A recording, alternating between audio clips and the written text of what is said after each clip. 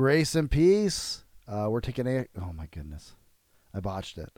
And I'm not gonna do that thing. I'm gonna take the L. I'm not gonna redo it. I'm just gonna take the L because it's been accused that I, as the controller of the show, sometimes don't take my L's. I botched the opening. I'll take it.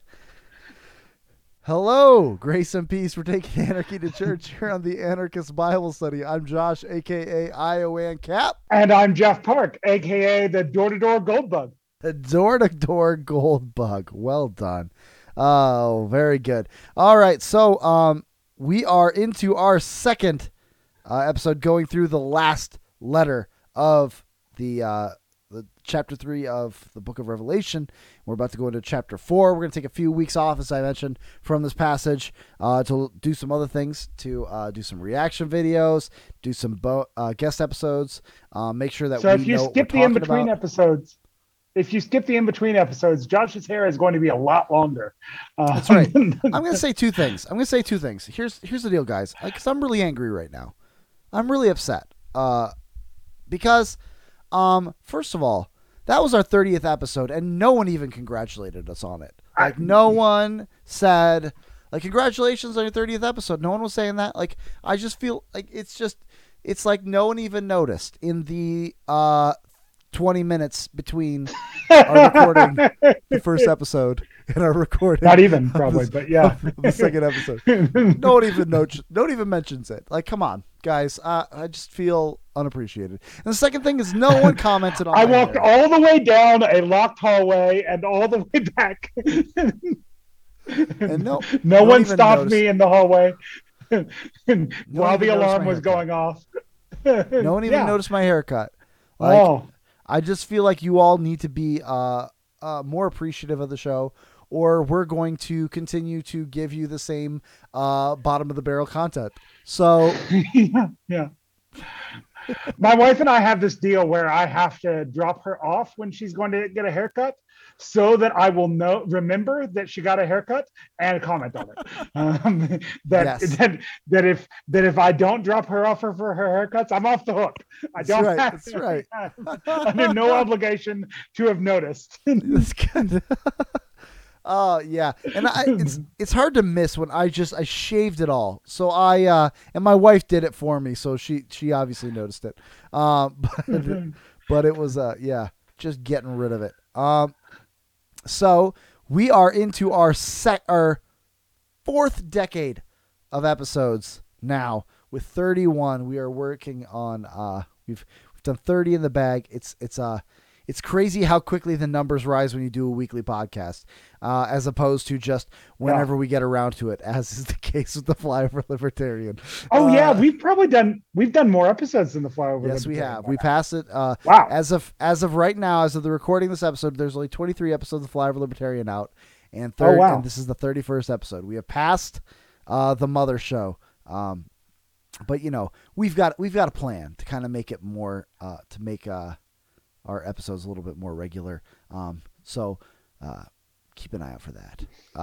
But you know what? Here's what we do. What we do is as a twosome, as a exegetical powerhouse like we are, we get at the text. That's what we do. So we're gonna right now get into that text. There we are. It helps that I don't know what has happened in the latest Arkansas game as people are watching this.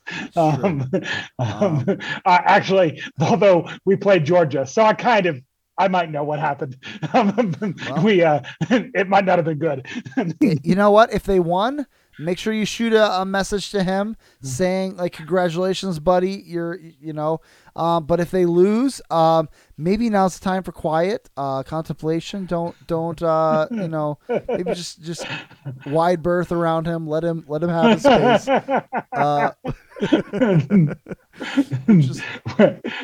If we lost to a team that is probably got 6, 8, 10 first place votes in the week that we lost to them. So it's I should be able to console myself with that. But yeah, if so, as usual, no spoilers. Don't tell me what happened. the Yeah, don't Arkansas tell me. game. Don't tell me. Those of you who are watching this live, but or watching this not live when it when it is out. Yeah. But Yeah. So we're gonna take a running start at this. We got as far as we were about to start verse 18, or sorry, verse 17. 17. Um, so we're gonna take a run at it, and starting at the top, and to Yeah, the go. angel. Sorry, go on. I was gonna say go back to episode 30 if you That's right. want to get the full context. Yes, yes, absolutely. All right, and to the angel, the one in Laodicea of the church, the one in Laodicea, right? Tade lege, thus saith the Amen, the the witness, the faithful and true one, the beginning or origin of the creation of God. And we got into Isaiah 65, and we looked at where that is the God of the Amen is what we're talking about. And so once again, we see another evidence of Christ's divinity. We didn't really hit on this when we talked about it, but he is called the God of the Amen, and here Jesus is called the Amen. And the faithful and true witness connects back into the first chapter, and it is paired with the firstborn of the dead, the rulers of the kings of the earth. And so you have the beginning of God's creation, and we take that as to say what we're talking about is as the firstborn of creation. This is not a reference to his all things being created through him, though that is true, but it's a reference to his resurrection being the first the first taste of the new creation that is at work now. It says, I know your works, and we took on one of the most misunderstood verses in the Bible. You are neither cold nor hot. Would that you were either. Would that you were cold you were, or hot. And zesty. You see that zestos, the hot. Thus, because lukewarm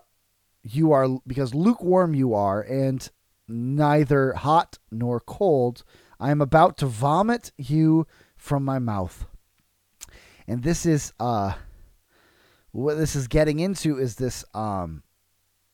We talked about how this isn't saying that I would rather you be really excited about me or be spiritually cold, an unbeliever.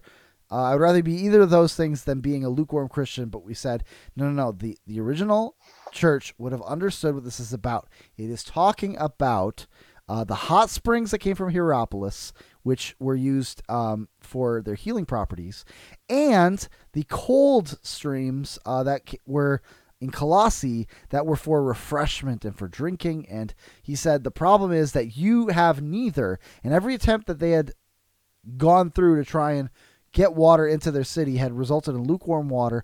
And the issue is that it's not that lukewarm is neither hot nor cold in the sense of it's not excited or an unbeliever. It's that lukewarm water is useless and disgusting. And so the problem of the church is that they were useless. Instead of being hot water with healing properties or cold water with refreshment, they are neither. And we didn't want to over interpret that metaphor, but basically he's saying you are not being useful. And this connects it back to the other A level church in the chiasm of chapters 2 and 3, Ephesus, where there was the threat that if they do not return to their first love, they will lose their lampstand. And here we say, I'm going to spit you out from my mouth. I'm going to vomit you out. There's a casting out of judgment that is threatened here. And so now we're getting into verses 17. And we're going to see that here again, historical background is essential for understanding this passage. So it says, because you say that I am rich and I have become rich, I've been richified. You know, you got the two words for plusios, which is the noun for rich, and pepluteka, which is the having become rich. So you've got kind of the noun form of riches and the verb form of riches. So I am rich and I'm becoming rich, and nothing I have need.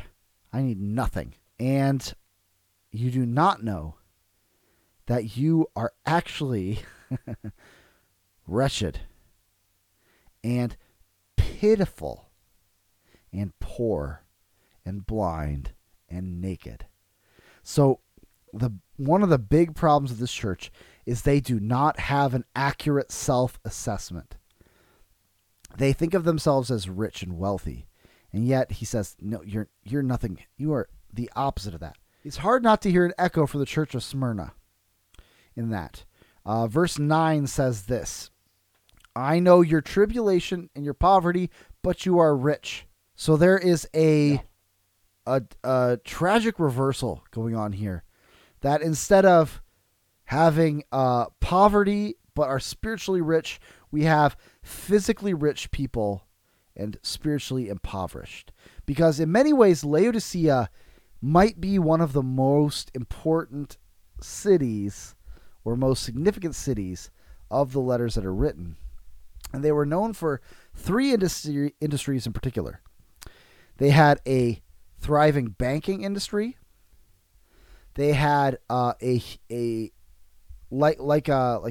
the others. They had a medical industry. Particularly, they created a salve that was good for eyes, for healing eyes, and they were a place famous for black clothing, for black dyed clothing. And so, what do we see there? We see, once again, background. You say you're rich, but really you're poor. You think you're rich from your banking, but you're really poor. You think that you are something, but with your eye industry, and yet you are blind. You need some of that salve you've been selling and hawking and getting money from, and instead of putting on your black garments that you're famous for, you're naked. Now, this is another place where we don't want to overinterpret the metaphor.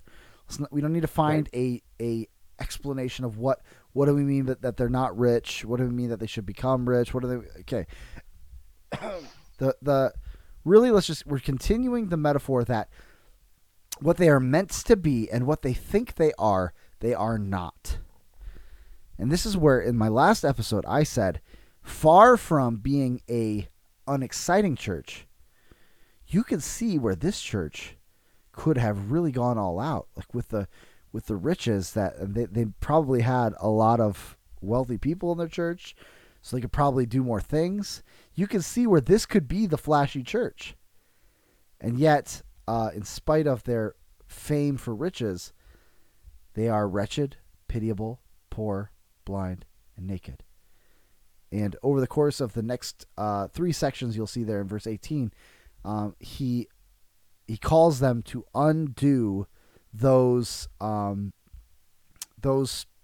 things. There's the last 3 line up with the next 3 sections. I counsel you to buy agorasai. There's the word agora. We recognize that in the Liberty space, agorism from the marketplace.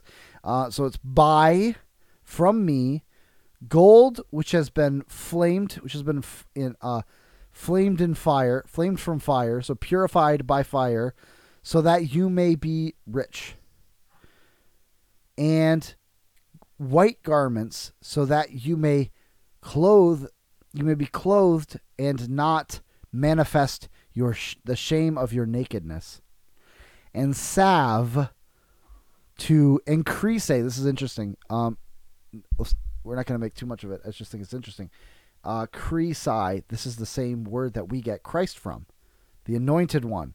And it's saying, like, anoint your eyes, or literally smear it on your eyes. So smear this ointment on your eyes. So another translation of Christ might be the greasy one.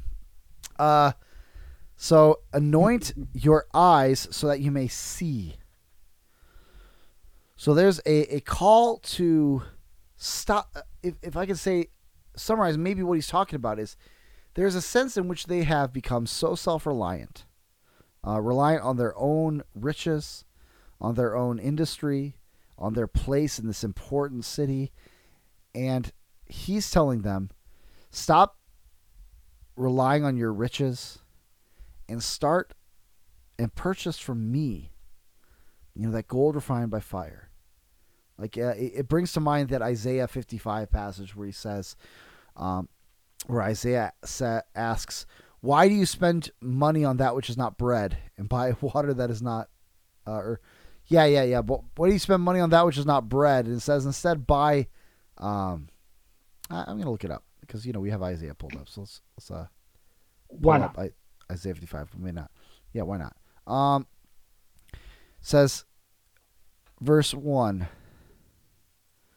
Come, everyone who thirsts, come to the waters, and he who has no money, come buy and eat. So this is obviously a metaphor, metaphorical money, no actual money. But then what he gives is better than physical things. So come buy wine and milk without money and without price. Why do you spend your money for that which is not bread, and your labor for that which does not satisfy? Listen diligently to me and eat what is good, and delight yourselves in rich food.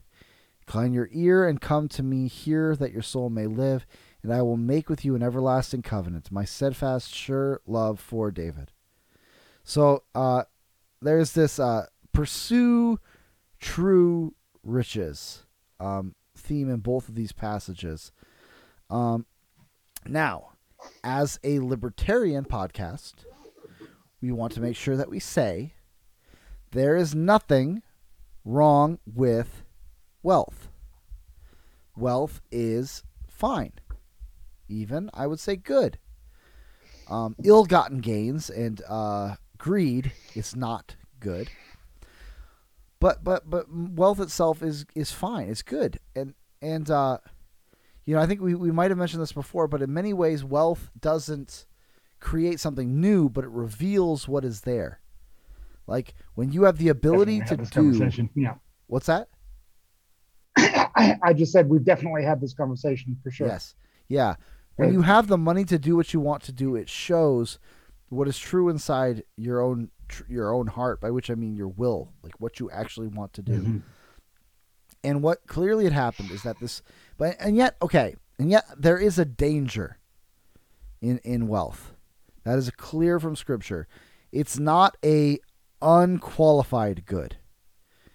It is a good that is qualified with the fact that the fear, and I think this might even be a proverb, is that the wealthy might come to a point of forgetting their dependence on God. You have so much money that you forget how dependent you are on Christ. You start to think that you can take care of everything yourself. You have the big churches that spend a ton of money on fog machines and on state-of-the-art equipment so that they can manipulate the audience to get an emotional response, and yet they forget that this is really about God. So I know we've talked about this before, but that classic praise song, "The Heart of Worship," which really does stand up, does stand the test of time. We talked about that being songs being enduring and timeless in the last episode, and that's one of them. One of the modern praise songs that I think might have a chance, because it does get into that whole, like, when everything, like when you just strip it all down, and it can get away from us so quickly. And so if you strip it down and you just come, you see, just I'm getting back to it. And but we can forget that. We can get lost in the glitz and the glamour and in the zest and the excitement, and we start to forget this is about God, and we are entirely dependent on God for anything to happen. All of our strategies and vision statements will be nothing if the Holy Spirit is not in it. Our perfect strategy for outreach will do nothing if the Spirit does not change the hearts of those who hear the gospel and cause them to come in faith and repentance to the cross. And I think it's important. Yeah. Reliance on wealth. Yes. Is absolutely something that the Bible calls out consistently as that is one of the great dangers of wealth, to the point that it can be merciful that God not give it to you. Yeah. Yeah. That God not expose you to that danger. Yeah, there's I I gotta be honest. Like I get nervous about churches with big budgets. I get Hmm. nervous that it's like, so what? In the end, we kind of end up thinking of ministry, even as we're saying the right things. We can think of ministry as spending money in the right places, Hmm. or we start to make spending money a main thing of the ministry instead of dependence on God. Like, is it a successful youth gathering if I don't bring pizza and snacks? Like, if we just show up, open the Bible, and read, can that be successful? Or do I need to spend some of my budget to get some snacks so that everyone feels like, okay, it's good, we got snacks, we're going to eat something. I guess also we're going to read the Bible.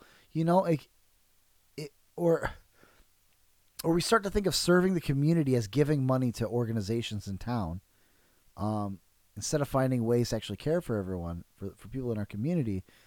And yeah, then of course, the using the lights and the sounds in order to emotionally manipulate instead of depending on the gospel of Jesus Christ and the Spirit of God to cause people to come to Christ and to faith in the gospel. Like, I do have a real worry that the modern church has become over professionalized in this way in particular. That budget Hmm. becomes one of the center points of everything we do, and it's a real danger.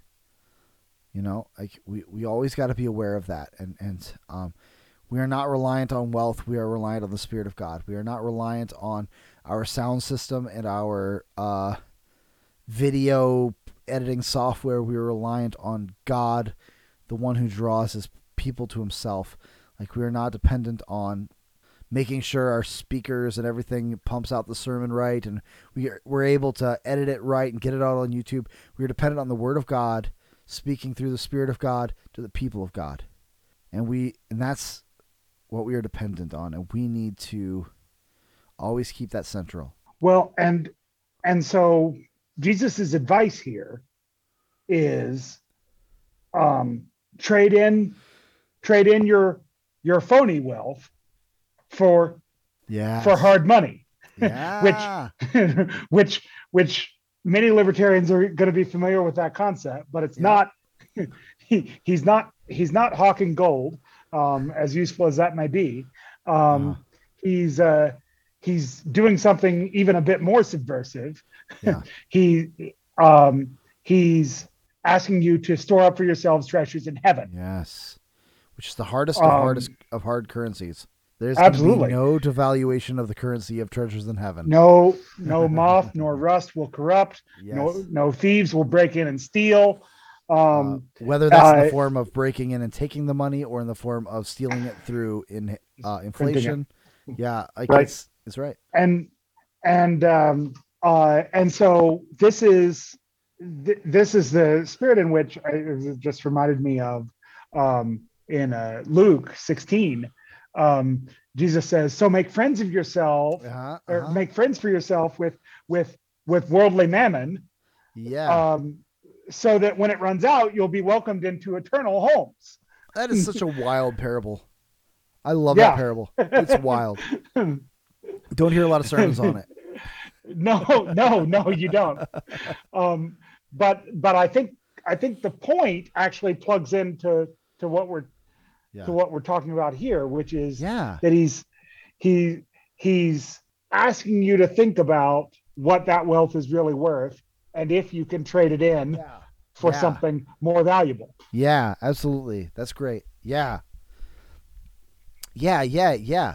And that's what that parable is about too. Yeah, it's a wild parable. You should go read it. It's basically the metaphor. In the end, it's like saying the money is worth. I mean, you could make kind of an Austrian point from that passage of basically money is Oh, meant to for be sure. used, not not Hmm. not yeah, money's meant to be used. What you use your money for instead of like, it's this unrighteous this foolish money manager who starts um making friends with money with by canceling debts, and Writing down debts. Yeah. instead of being criticized by his master, they're like, you know what, you're crushing it, bro. all these people are now gonna come back to me and ask for more debts because they know that I'm generous and I'm like he's essentially he's the master ends up commending him and they say and Jesus himself says, so make friends with unrighteous mammon, like unrighteous in the sense of not being anti-righteous, but in the sense of, like you say, worldly. I think that's a better translation, like you say, worldly mammon. Like, yeah, it's a wild parable. Go read it. But yeah, I think And that's mammon, right. mammon is money or wealth. We're both sort of defaulting to King Jamesy or Sure. Geneva English there, but Yeah. For Geneva. Uh, you know. yeah. But Although I I think think I memorized that in King James, but it could be, yeah. yeah. Uh, but like you said, like the point of money is to be spent. The point of money is what it does, and it reveals what is on the heart by what you spend your money on, or whether you invest it or you, whether in a literal sense or in a sense of you're buying things that are going to have a spiritual or a friendship or a family. Um, Well, yeah, I think there's another you know, place where Jesus says that if you loan to people who can't pay you back, then you've converted it into heavenly money. right. I can't remember the exact, Yes, but but uh, but but I know I'm pretty sure it's Jesus, and it's probably also in Luke. Actually, come to think of it, yeah. um, but where he talks about um, if you if you loan um, if you loan to people who can't pay it back, then you've basically that that it's and he phrases it interestingly. It's because they can't pay you back that you've Uh, converted into heavenly reward. Interesting. Yeah, I like that. That's cool. Um, but yeah, um, and then you get okay. So we're gonna moving along. Unless you have more to say on those two verses. Well, we need to make the point that refined by fire Oh and yeah, then receiving white clothing. This yeah, is yeah. a callback to Daniel Oh 3. yes, yes, and to previous passages in these letters, in these letters to the Yes. churches. Absolutely, yeah, yeah, yeah. Refined the burnished bronze of a previous passage, the refined by fire, the white garments. That's right, and that's contrasting in their minds with the black clothing that they're famous for. But of course, white garments, as we saw before, represents purity, redemption, being washed by the blood of Christ. And of course, we could make a point of like the salve to open your eyes is like the eye opening work of the Holy Spirit to reveal and open the eyes of our heart, as in the words of Well, and then Ephesians I think 1:15 to 23. that so we pointed out last week how that is sitting there in Isaiah. What was that? 48. Yeah. Um, Uh, uh, or 38. Now I've uh, forgotten. I'm not sure either. But when you scrolled up to it's the Jehovah's Witness verse, where you Uh, scrolled up to um, uh, you will be my witnesses, says Jehovah. oh, Um, yeah, yeah, yeah. 42? was that was that 42? Uh, Um, oh yeah, that I think you're in the right.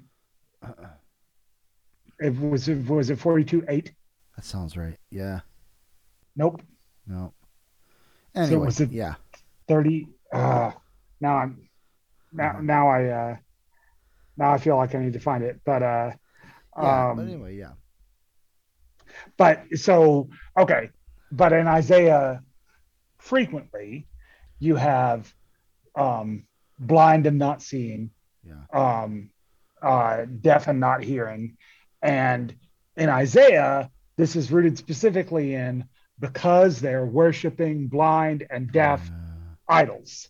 So it's because you have worshipped because you've worshipped idols who have eyes and cannot see, you're going to right. become like what you worship. You'll Yeah. have eyes but not be able to see. Yeah. Because you worship idols that have ears but cannot Yeah. hear, you're going to become like what you worship, Right. having ears and not hearing. Yeah. Um, and so that's the theme in Isaiah. It's definitely pulled into Revelation. We're going to see it a lot in the book of Revelation. We get a hint of it here, I think, where um, they're worshiping a blind god of riches, um, and and uh, and we've seen in the letters to the other churches that that there is idolatry directly connected with Yeah. earning money. That the unions, so to speak, Uh-huh. typically had idolatry at their center. Uh-huh. Um, so the trade guilds Yeah. and so forth Yeah. Yeah. Yeah. would have what we might think of as patron saints, but they were like patron idols, um, and they would be so patron deities, if you will, and they would I mean, we could and get it. We so could get into is it really different, the patron saints and patron well, deities? But yeah, I don't think they're ready for right, that one. Let's hold that one off. yeah. But so yeah, we've seen from some of the other letters that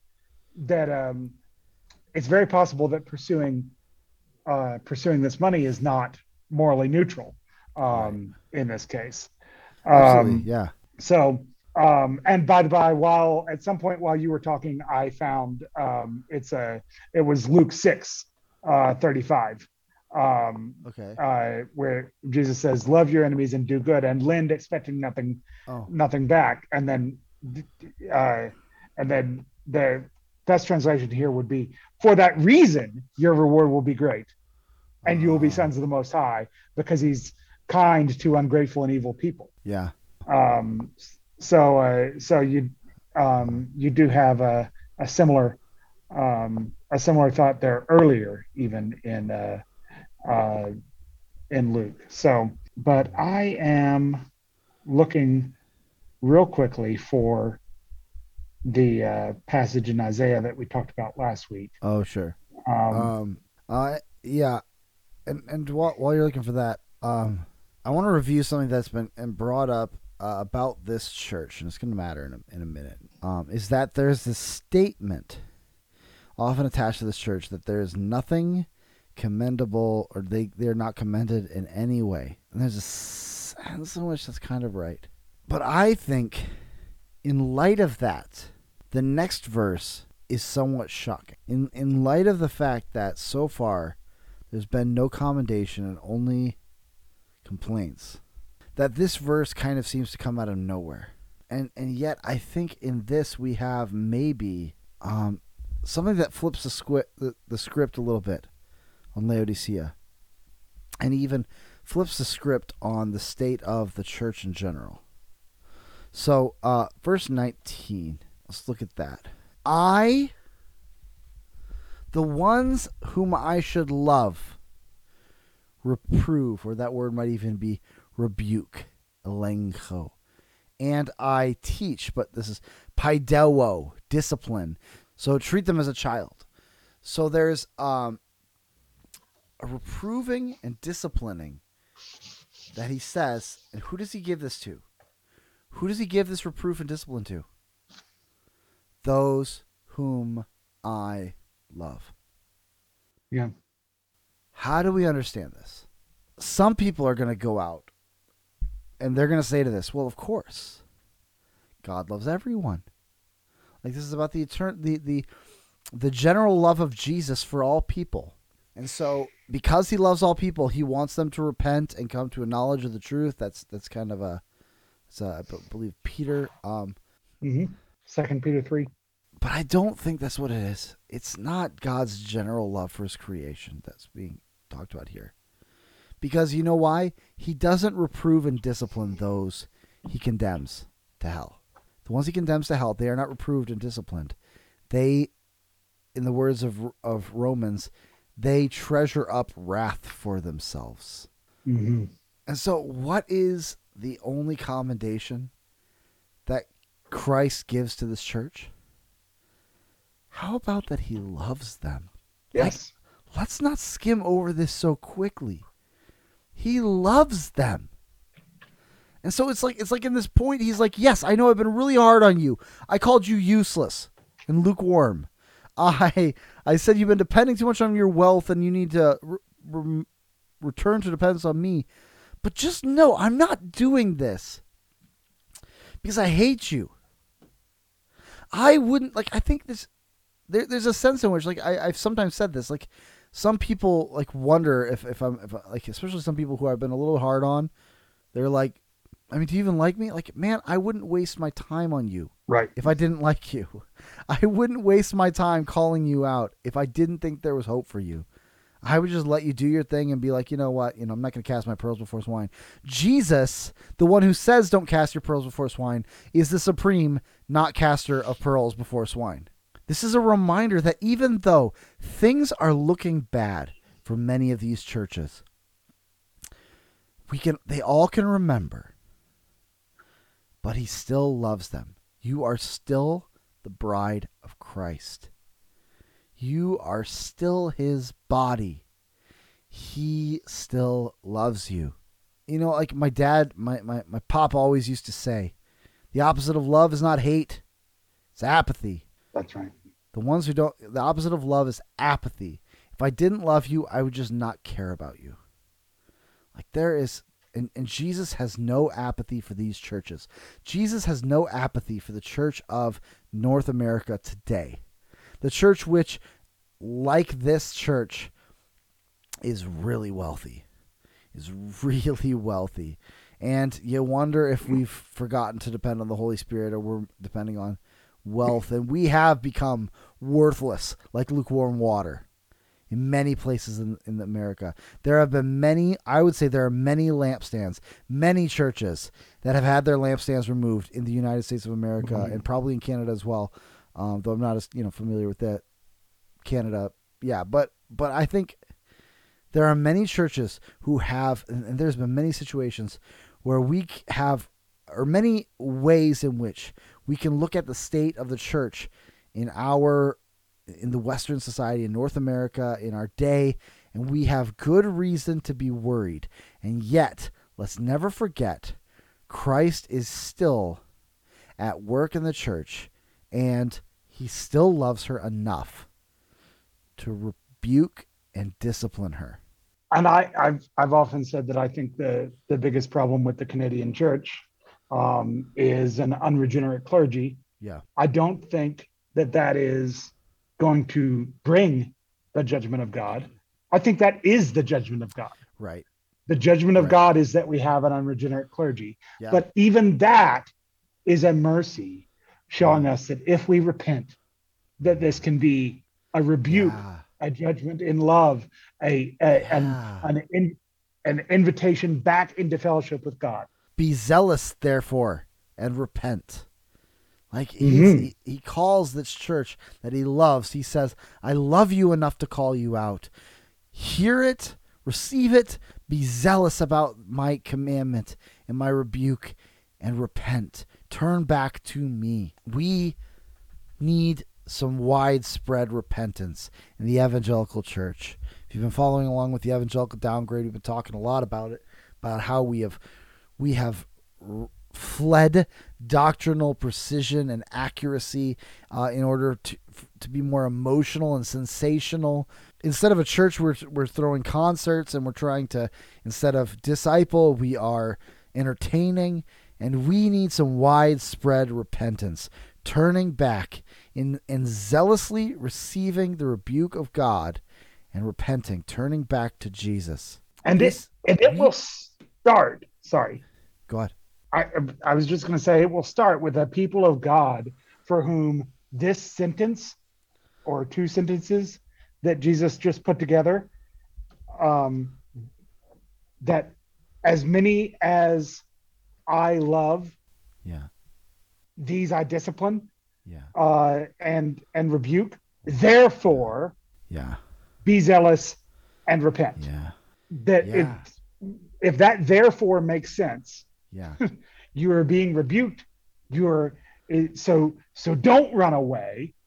And that is so core to the message of God that that the whole story of Jonah is Jonah understanding that message and therefore not wanting Yeah. to tell the Ninevites about the judgment, because he knows that wrapped in the judgment is the invitation to repent. That even though Jonah not once says, but you can get out of this if you repent.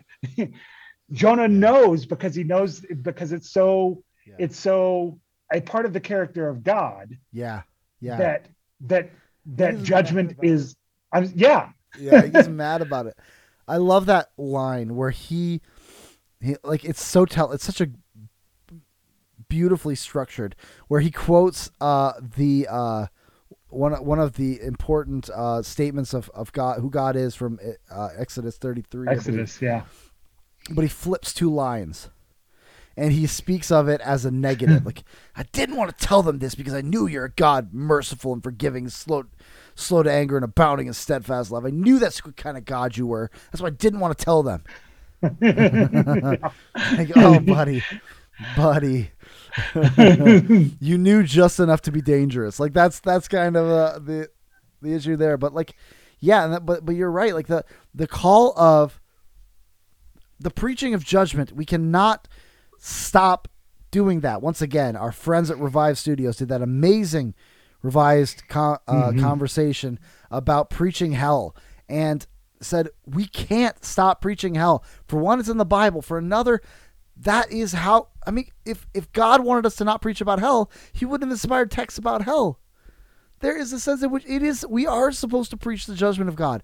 And like, I'll say this, there is legitimately abusive ways to preach about judgment. Of and course. Yet not every preaching about judgment is abusive.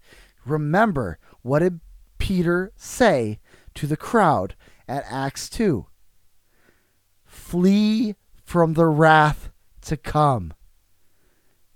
He brought up the wrath of God that they deserved as those who formed a lynch mob to execute the Savior of the world. And he said, there's wrath coming. Flee the wrath to come.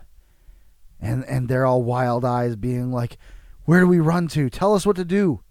Their hearts cut to the core by his preaching of judgment, because preaching of judgment leads to repentance. And they say, what do we do? He says, repent and be baptized, every one of you, for the forgiveness of sins. That's what you do. Repent. Well, and this is what the Holy Spirit has promised to do to the world. Yeah. What's he going to convict the world of? Of sin, righteousness, and judgment. There it is.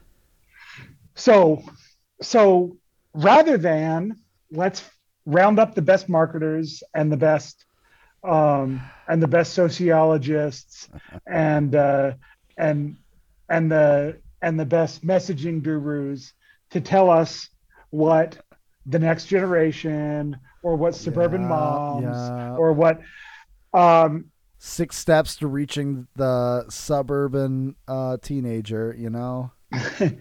Instead, we can rely on the almighty Spirit of Yahweh, yes, to do the one thing he's good at, which is convicting the world of sin, righteousness, and judgment. Yes. And if you want to give him a boost, then maybe preach about things for which sin, righteousness, and judgment are content from which conviction could come. Yes. Oh man, I every once in a while some dude will come along, and I've got like a locked and loaded response. Every time some dude will come along and be like, you know what, the church needs to preach less about judgment and more about grace. And I'm like, that face when you are more gracious than Paul. Because Paul, the apostle of grace, needed to spend 3 chapters talking about sin and judgment before he was ready to talk about grace in the book of Romans. Like 3 chapters he spends talking about making the case for the universal sinfulness and the judgment of all human race, Jews and Gentiles. And then only after that, he's like, all right, I think you're ready now. This is something that I've become a little bit more fired up about, is this concept of returning to the law as a mirror. evangelicalism has often will say, rightly, accurately, that the law does not save. The law cannot save you. Only the gospel can. That is correct. I will not disagree with that. You will never hear me contradict that. That is accurate, biblical, true. However, we often hear that as saying, so there's no use for the law. But the first of all, the church for generations has searched the scriptures and found no. There's still three uses for the law. The restraining use. We are not as bad as we could be because, for one thing, the moral law is written on our hearts, on the hearts of every human being. The works of the law are written on their hearts. For another thing, if we raise our children and and create a society that's based around the moral law of God, it prevents us from being as bad as we could be. And while good works does not save us, bad works certainly damn us. And the more sin we commit, the more we run headlong into sin, it's like an avalanche. The more gravity gets a hold of us, the harder it is to stop us as we go further and further into sin, into hardening of our heart. So that's the restraining aspect of sin, of the law. The third use of the law, I like say, either as a ruler or sometimes say it as glasses. Like it shows us what is the moral, what is right and wrong. We look to the law for that. And if you're asking, like, how should we create a society? Look to the law. How should our family be right before God? Look to the law. This is what teaches us what is right and what is wrong. We look to the law. And the second use of the law is so important. And this, more than anything, it is deeply distressing that the evangelical church has lost this usage of the law, which is the use of the law as a mirror, or the convicting use of the law. That this morning again, I was preaching, and I brought up a few what I could call some diagnostic questions for them to ask themselves. And at the end, I asked, all right, if you gave a bunch of no's to all the diagnostic questions I gave you, and you were uncomfortably okay with every no, like you did not feel sorrow at answering no, then I'm going to tell you to run to the law. And I kind of was like, wait a minute, I'm supposed to say run to the gospel, right? And I was like, if I tell you to run to the gospel, you are going to saunter to the gospel at this point. You don't feel your need yet. You need to look deeply into the mirror of God's law and see who you really are. See how far you've really fallen short. And then, when you look unblinking into the law of God and you see exactly who you are, then you will not walk to the cross, you will run. I've been very slowly reading through Pilgrim's Progress, and I just love how it starts. It starts with the fact that he saw in God's word that his city is going to be destroyed. There's going to be destruction in his city. It is a city destined for destruction, and he himself is destined for destruction. And so he's weeping because he's saying, can someone tell me how I can find my way, how I can flee the wrath to come? And Evangelist comes along and points him to the wicket gate, the narrow gate, which is Christ, and to go and to seek and to knock and to run to the cross to have his burden removed from him. Like, and that's what's so glorious about that book. I love it. He runs to the cross. Like, Pilgrim doesn't walk to the cross of like, we'll see if I've got time. This is interesting. I might ask a few more questions about it. He sees his dire need and he runs. And there's so few people. I'm sorry, but there's so few people in the evangelical church who are running to the gospel because we have not first run to the law. We have not heard the reproof and discipline of Christ. And so we are not zealous in our repentance. We saunter. We amble toward Golgotha. Because so one of the, and we've especially in the downgrade episodes, we've brought this up a few times, that one of the misunderstood texts trying to justify a streamlined wind tunnel gospel, Yeah. um, is is that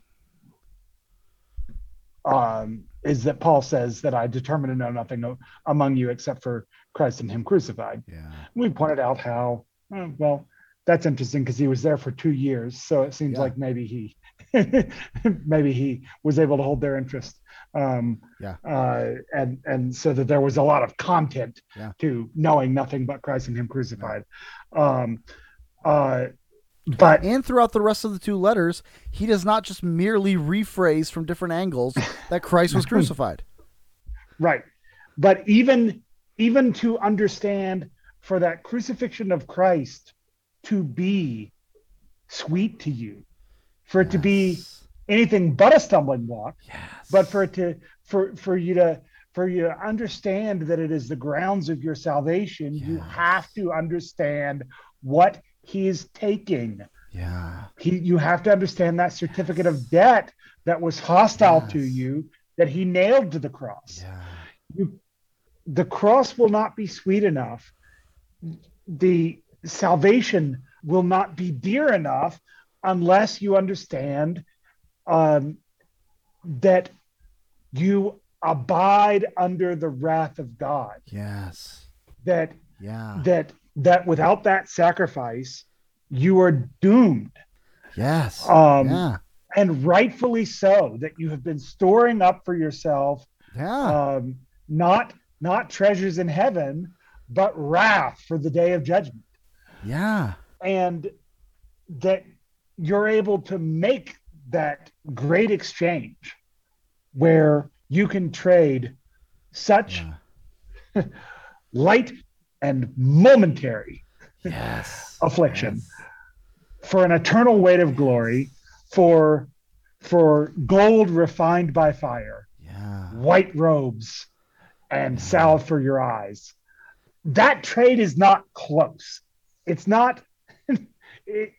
It's not like if you were to offer that trade, um, in a fantasy football league, it would be rejected by the commissioner. Okay, it's like it's a fleecing, Yeah. um, but Yeah. Yeah. uh, it's an it's an it's an absolute fleecing, um, but because, um, the one offering this has fountains that never run out, um, uh, then he can afford to be just this generous. Um, but that's um, is without that understanding of of how wicked and vile and detestable you were before a holy God. The such were some of you just doesn't ring Yeah. in your ears the way it should. Yeah. That that Yeah. um that you were a rebel against a perfect king who desired nothing but your good. Not in the way that earthly kings say they desire nothing but your good, but he actually did. He actually pursued your good better than you possibly could have. We have that desire in your heart, in our hearts. That's why tyranny works, is Yeah. because we have a desire in our hearts for someone who will pursue our good even better than we can.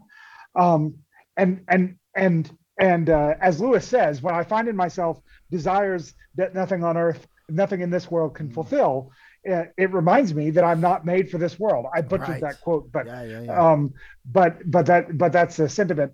Yeah. Um, and so, like, one of the reasons we have an uphill battle as libertarians is because, we have this desire in our hearts for a king that will rule us with a rod of iron, but for our good in a way that's better than we could have ever pursued.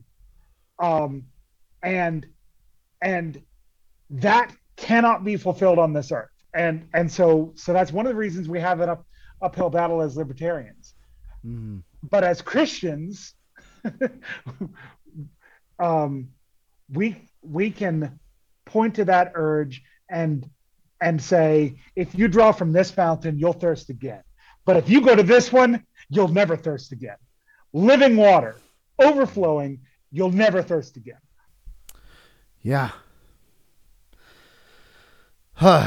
Okay. Verse 20. We've been waiting for this one. We've been, I dare say, dreading this one. Yeah. Well, we've got preparing. two misunderstood verses so close together.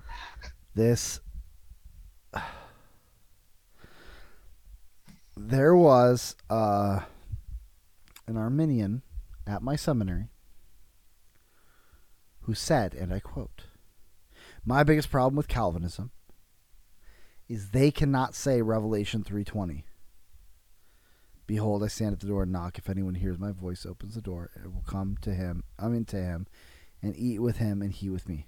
I bet he punched that anyone a little harder than you just did. But yeah. Because we can't offer salvation to anyone. Jeff, why can we say Romans 3 or Revelation 3:20 just fine? Well, first of all, he's set it up by saying that it is the members of this church who he loves, rebukes, and disciplines. Yes. That's the context of, and that's why you have this behold. It's saying because of this, how do you know this is true? Look, I'm standing at the door and knocking. Yes. And so there's no connection between verse 20 and the rest of the passage if this just suddenly applies to anybody. Yeah, he suddenly decides he's going to put a gospel presentation in the middle of his letter to a church. First of all, I'll say this. If Revelation 3 verse 20 is an offer to conversion, we can still say it. Sure. Like, this is based on a real misunderstanding about Calvinism. Like, okay, so if Jesus is saying this to unbelievers, I'm standing at the door of your heart. That's what we always think it means by that, by the way. I'm standing at the door of your heart, and I'm knocking. If anyone should hear me and open the door, I will enter, and I will eat with you. I will feast with you, and he with me. I'll feast with him, and he with me. There's nothing contrary to Calvinism that contradicts. I do not have to preface a gospel call. When I call people from the pulpit or from in individual conversations that I say, if you right now hear Christ's voice and repent and believe the gospel, you can be saved. It is offered up. It is a call to you. If you were to turn and believe, you may be saved. The question is, who is going to hear? Right. Calvinism doesn't say, and right. This is where we confuse hyper-Calvinism with Calvinism. Hyper-Calvinism says, don't you dare preach the gospel to anyone who is not elect. This is where I sometimes will bring this up, and I don't know if we talked about this before, but it's actually a really useful study in ideas have consequences. So a few years back, it's like we haven't really heard from this church in a long time, but the Westboro Baptists, they would go around, they would protest at the funerals of homosexuals and of soldiers, and they would hold signs saying God hates, a derogatory term for homosexuals. A word that we're not going to use on YouTube. Because I like this channel and I don't want to lose it. And they would hold these signs up and everyone would be like, what do they possibly think that they're accomplishing? Well, here's what you need to know. Westboro Baptist, they are hyper-Calvinists. That is a doctrine of theirs. They believe that you only preach the gospel to the elect. And so if you're not sure if they're elect, you don't preach the gospel to them. And in fact, from their perspective of don't preach the gospel if you're talking to the elect, what is left to preach? Judgment. And the judgment might lead some to repentance. So it actually makes complete sense for them to stand out at these funerals, protesting and holding up these signs, saying these offensive things, because someone in their warped ideas might see the sign and realize they are under the judgment of God, and then come to the church and ask for the gospel. The problem is, this is not Calvinism. This, for one thing, Right. Calvin himself would be offended to his core to hear people utter his name in conjunction with this nonsense. In fairness, he would be offended. He would be offended probably that his name is being applied to the true article. But he'd really be offended about this one. Yeah, absolutely. And there's this is where I think both Calvinists and non-Calvinists would benefit from reading the historical sources. There are too many people out there claiming the name of Reformed or Calvinism that have never read the Synod of Dort. They've never read the Canons of Dort. Because if they did, they would see things like, we are called to preach the gospel promiscuously. We just pass it around like we're just handing it out like candy. That is what we're called to do. Because for one thing, the general call of the gospel is a command that we are to bring to everyone we can. And it is a grace of God to hear the general call of the gospel, as much as the special calling, the effectual calling of the gospel is a grace of God. And so we preach the gospel to everyone because we don't know. There is no neon sign standing over anyone's head saying, I am the elect, one of the lost sheep.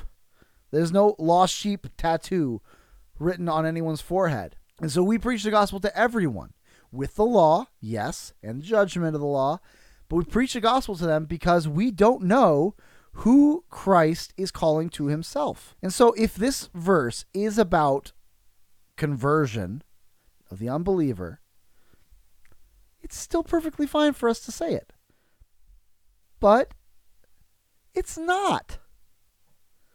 Like, it's not. This is once again where we get into that same problem we get into over and over again, and we have railed on it so often. This is taking a verse out of context, forgetting where it fits. He is not writing to the unbelievers of the world. He is writing to a church. And what is he? So he's standing at the door of knocking of what? Of their heart? No. He's standing at the door of their church, which has excluded Jesus because they become so self-dependent and they become so worthlessly lukewarm. Like they have this is a Christless church, and he's standing at the door knocking and saying, if you would just let me in. Yeah. The idea is that they're a church of Jesus Christ, except for this one small matter. Yeah. That Jesus is on the outside of their church. Yeah. He's on the outside looking in. Yeah. He's like, if you just would let me in, I would make you like you can read between the lines there. He says, I'm reproving you because I love you. I'm disciplining you because I love you. And so I'm standing out here knocking. If you would just hear my voice, become zealous and repent, and you open the door, you know what kind of blessing I am wanting to bring to you? I'm going to, like that word to eat is this idea of fellowship, of sustenance, of presence and union and relationship, like to use a unfortunately cliche word in evangelical society. Like, this is what he's offering. And he says, if you would just hear my call and repent, this is what I have for you. And I think it is significant that we find this at the end of the letters. At the end of the letters, where there is more bad than good going on in the Church of Asia, there is much to reprove. We need to be reminded, it's Jesus saying, I'm not saying this because I hate you. If I hated you, I would exclude you. I would just spit you out of my mouth and I wouldn't even bother. I'm reproving you because I love you, because you're my people. And I'm here knocking. I'm here calling to you. If you repent and come to me, do you know the depths of fellowship we could walk in? And he goes into even more in that the one who, in his statement of the one conquering, like, you know what you can have? Oh, this is so big. The one conquering, I will give to him to sit with me on my throne. You have the opportunity to reign with me. That is amazing. Like this is our legacy, people. Like church Christians, this is our legacy. We are destined to reign with Christ over this world. Paul says, "Do you not know that you are going to judge angels?" I didn't. That's amazing. I had no idea I was going to judge angels, but we're going to sit on his throne with him. But what is the path to that? As I also conquered and sat upon my father and sat with my Father on his throne. How did Christ conquer? How did Christ end up on the throne of God with the Father? It is because he humbled himself to death and rose. That's exactly the verse I was going to go to. And he rose again. This is once again what we're finishing. It's like it finishes where we started. It is talking about resurrection power. Right. This is resurrection power that we can walk in. Right. And it is power available to us, to this church he's speaking to, and by extension to us. Yes. So the biggest contrast between the uselessness in 15 through 17 or 15 and 16, the biggest contrast with that with you're basically useless, guys, is you can sit with me on my throne, which, by the way, is my Father's throne, which is to say all power.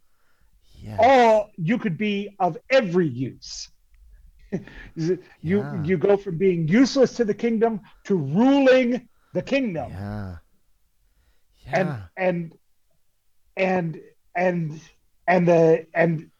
There is that, I mean, there is that we talked about that word repentance. It's a turning around. Yes. It's that you have this opportunity to turn around from ultimate uselessness to ultimate usefulness. And everyone who does so will find Jesus to be a perfect Savior that delivers everything he promises. All it takes is repentance, turning around, opening the door. This is ultimately, as you said, the problem with our churches is the unregenerate clergy and the unregenerate membership. That our churches are filled with goats. There are some churches, I make a joke about the ELCA. I'm about to drop some bombs. I make a joke about the ELCA that in order to say their name, you have to lie 3 times. They're not evangelical. They're not Lutheran. They're not church. They are, however, in America. But this is the truth about many churches. There are churches, both individual and denominational, around this country that are churches, Christless churches. This is really what we're seeing in this threat and this worry that we can become Christless churches. We become Christless churches. How do we become Christless churches? We become Christless churches when we forget our first love, when we stop pursuing witness in this world. We forget we become Christless churches when we denigrate the full counsel of God, including the law, which drives us to repentance. We become Christless churches when the cross becomes an ornament to hang on the wall and not a sign of where wrath and mercy met supremely. We become a Christless church when we forget that the resurrected Jesus, the ascended Jesus, is present with us in the Holy Spirit.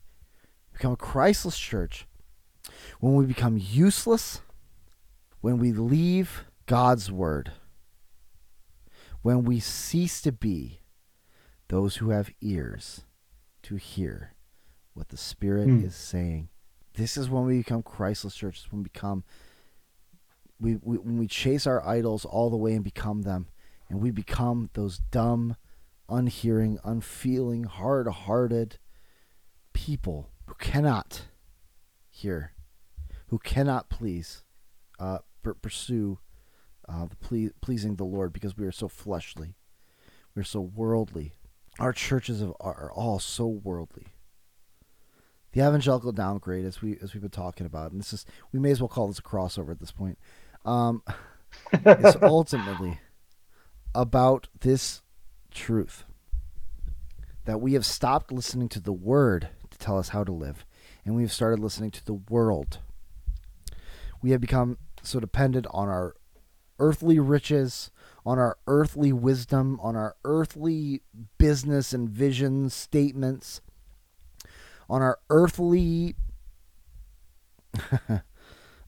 marketing strategies and outreach strategies, and we forget, what are we called to do? We are called to make disciples of all peoples, of all nations, through baptism and through teaching.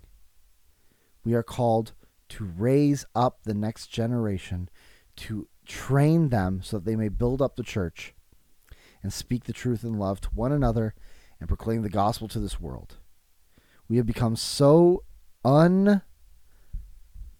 indistinguishable from the world that we offer them nothing by way of witness, except for a baptism of their own preferences. Let us return to having ears to hear God's word, what the Spirit says to his churches.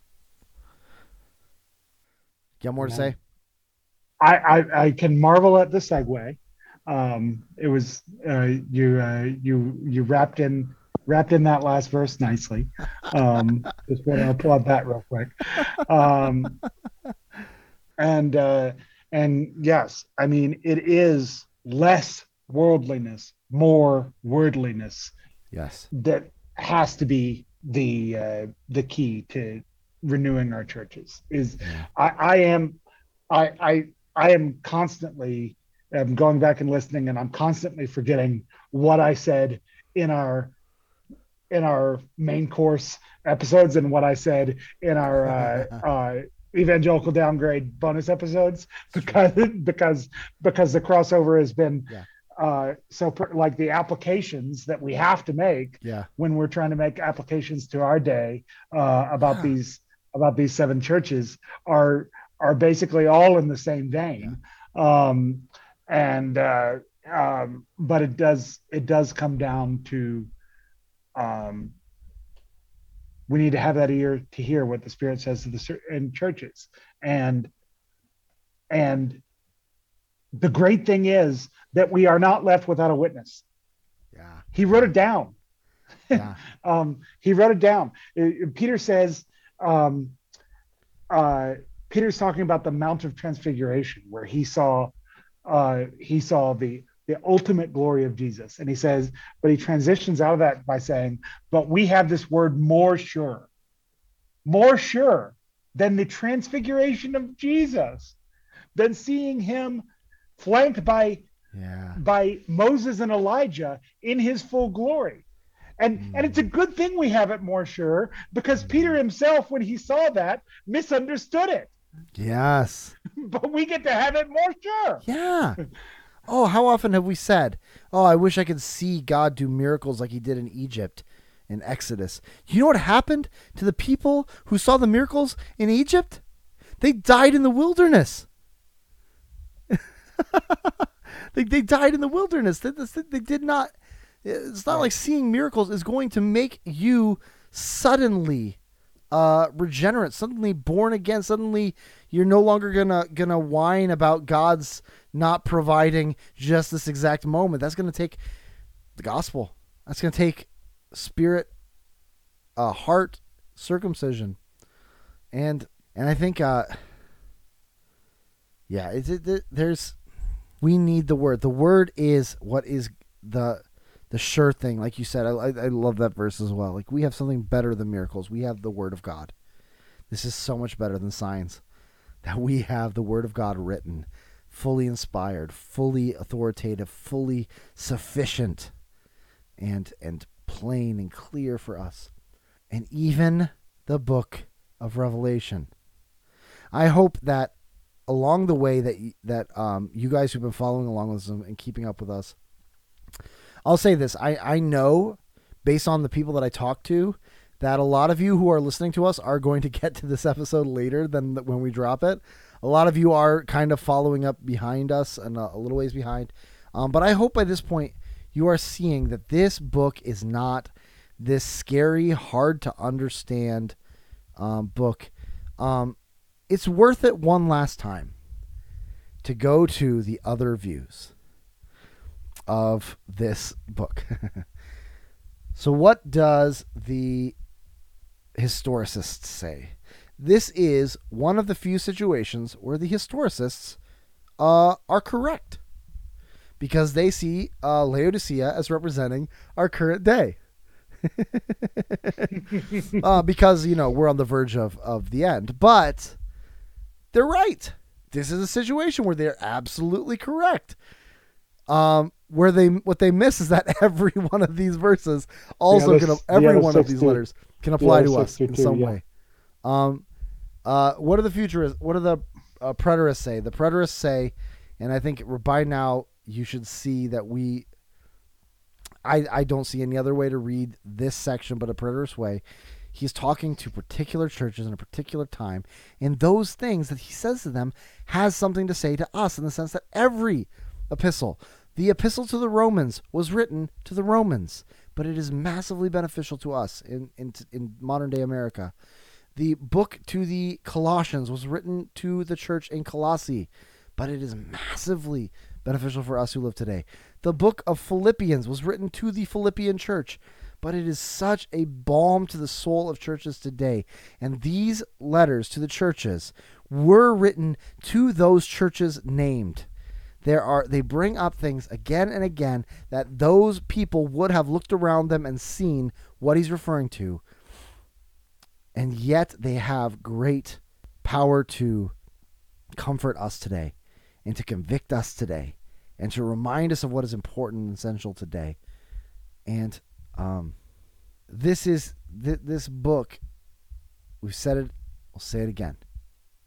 It is first a letter.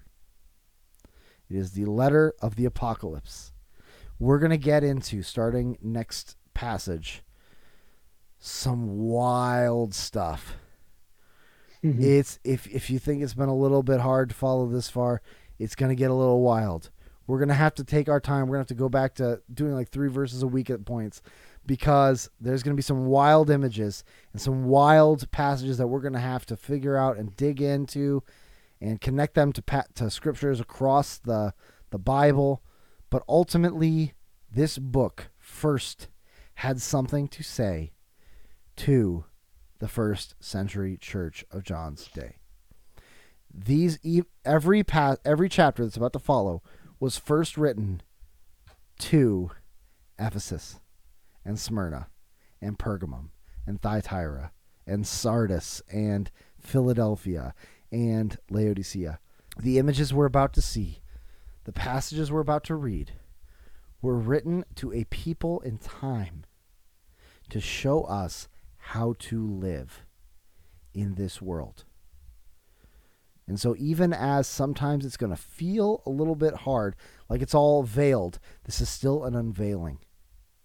And we should expect the Spirit to speak to us and to unveil for us the truth of what this world is. And I hope you're going to find great comfort, challenge, and opportunities to proclaim proclaim the glory of God in worship and in evangelism to this world from these texts that we're going to look at. What do you say? You got any closing thoughts on the letters to the churches? When the world that is bearing down on these churches is trying to remind them of the certainty of their death, Jesus holds out the certainty of resurrection.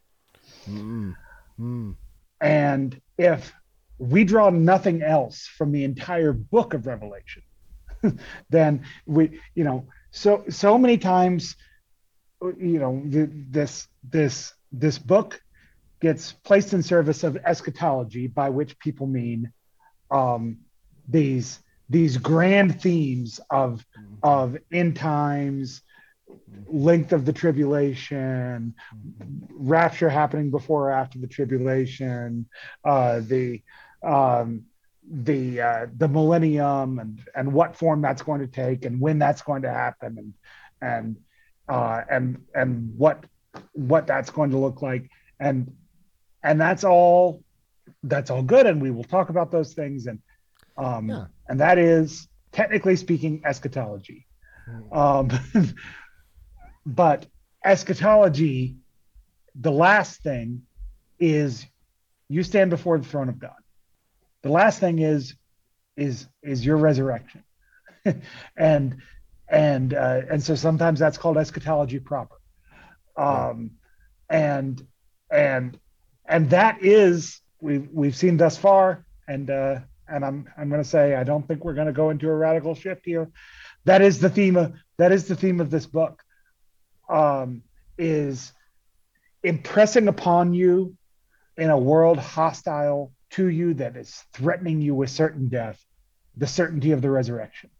And and if you can keep that certainty of the resurrection in view, it makes so many other decisions so much easier. Mm-hmm.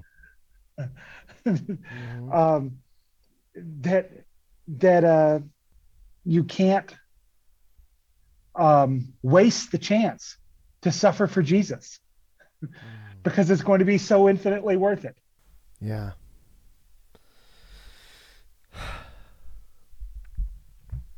Well, this is it. We're done with the first part. The We're first done with part. season three, We're done with or season 3. or maybe we've got I guess all our in between stuff counts as season three, and season four starts Yeah. Yeah. when we start chapter four. And we did kind of leave it on a cliffhanger, you know? There you go. Wait for it. More is coming, but it's going to be on the same topic. Um, yeah, look out for some new. We're going to do some more episodes coming up. We got a bonus episode tomorrow. We're going to do another. I think we got some. We're going to do some reaction videos. We're going to do some bonus content of some more bonus content. We're going to do some crossover, some crossover episodes with some of our friends, with guests, guests on our podcast. It's been a while since we've done that, and it's kind of I've been missing it. Been missing our reaction videos and our crossover guest podcasts, and so we're gonna do a few of those, and we're gonna give I think we're really gonna give ourselves some time to study chapters 4 and 5 because it is very important. It's not long, Yeah. but it's very important, and we want to make sure we have a good handle on it before we start carving it up and presenting it.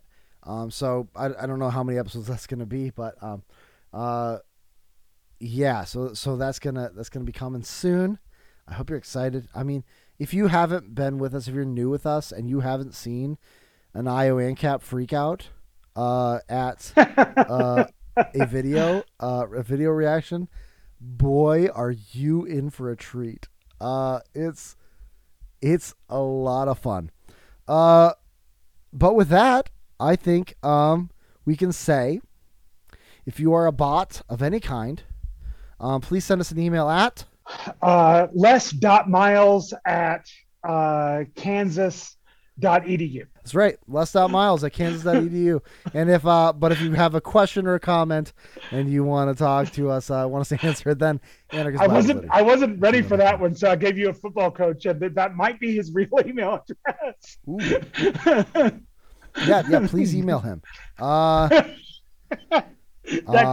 That could be really funny. Who knows? And also you can comment on their videos. Leave a comment there. Talk to us. If you have so Jeff, but usually it's Jeff who finds videos for us to react to. But if you have a video that you're like, I want to see the way you guys react to this video, then send it to us on. Find me on Twitter at IOANCAP or Jeff at JParkYYC, and send it to us and say you're gonna hate this one, and we'll watch it Well, Um, we'll figure out which one of us won't vet it before we. that's right. It's usually more fun if I'm reacting as it's Yes, happening. I I definitely think have so. the funner freakouts. Um, and also, if you have guests, if you're like, it'd be cool for you guys to talk to this person, let us know. Stop suggesting Tom Woods. We're not gonna get him. It's not happening. Like, are you watching this show? Have you been watching this show? We are not good enough for Tom Woods. It's not gonna First of happen. all, we've insulted papists several times. There's no So way he there's would that. talk to us. There's no way. It's not possible. Uh, but be sure, send us an email, comment, like, subscribe, follow, share, call your grandma, tell them about the show, and buy the Curse of the Rat King by Paul Thompson. And if you're looking for a couple of go-getters to sponsor and to promote your product, let us know. And I feel like I'm missing something. No, I don't think I am. And ultimately, and most importantly, join us again next week when we take anarchy to church here on the Anarchist Bible Study. Grace and peace. Grace and peace. Go Hogs!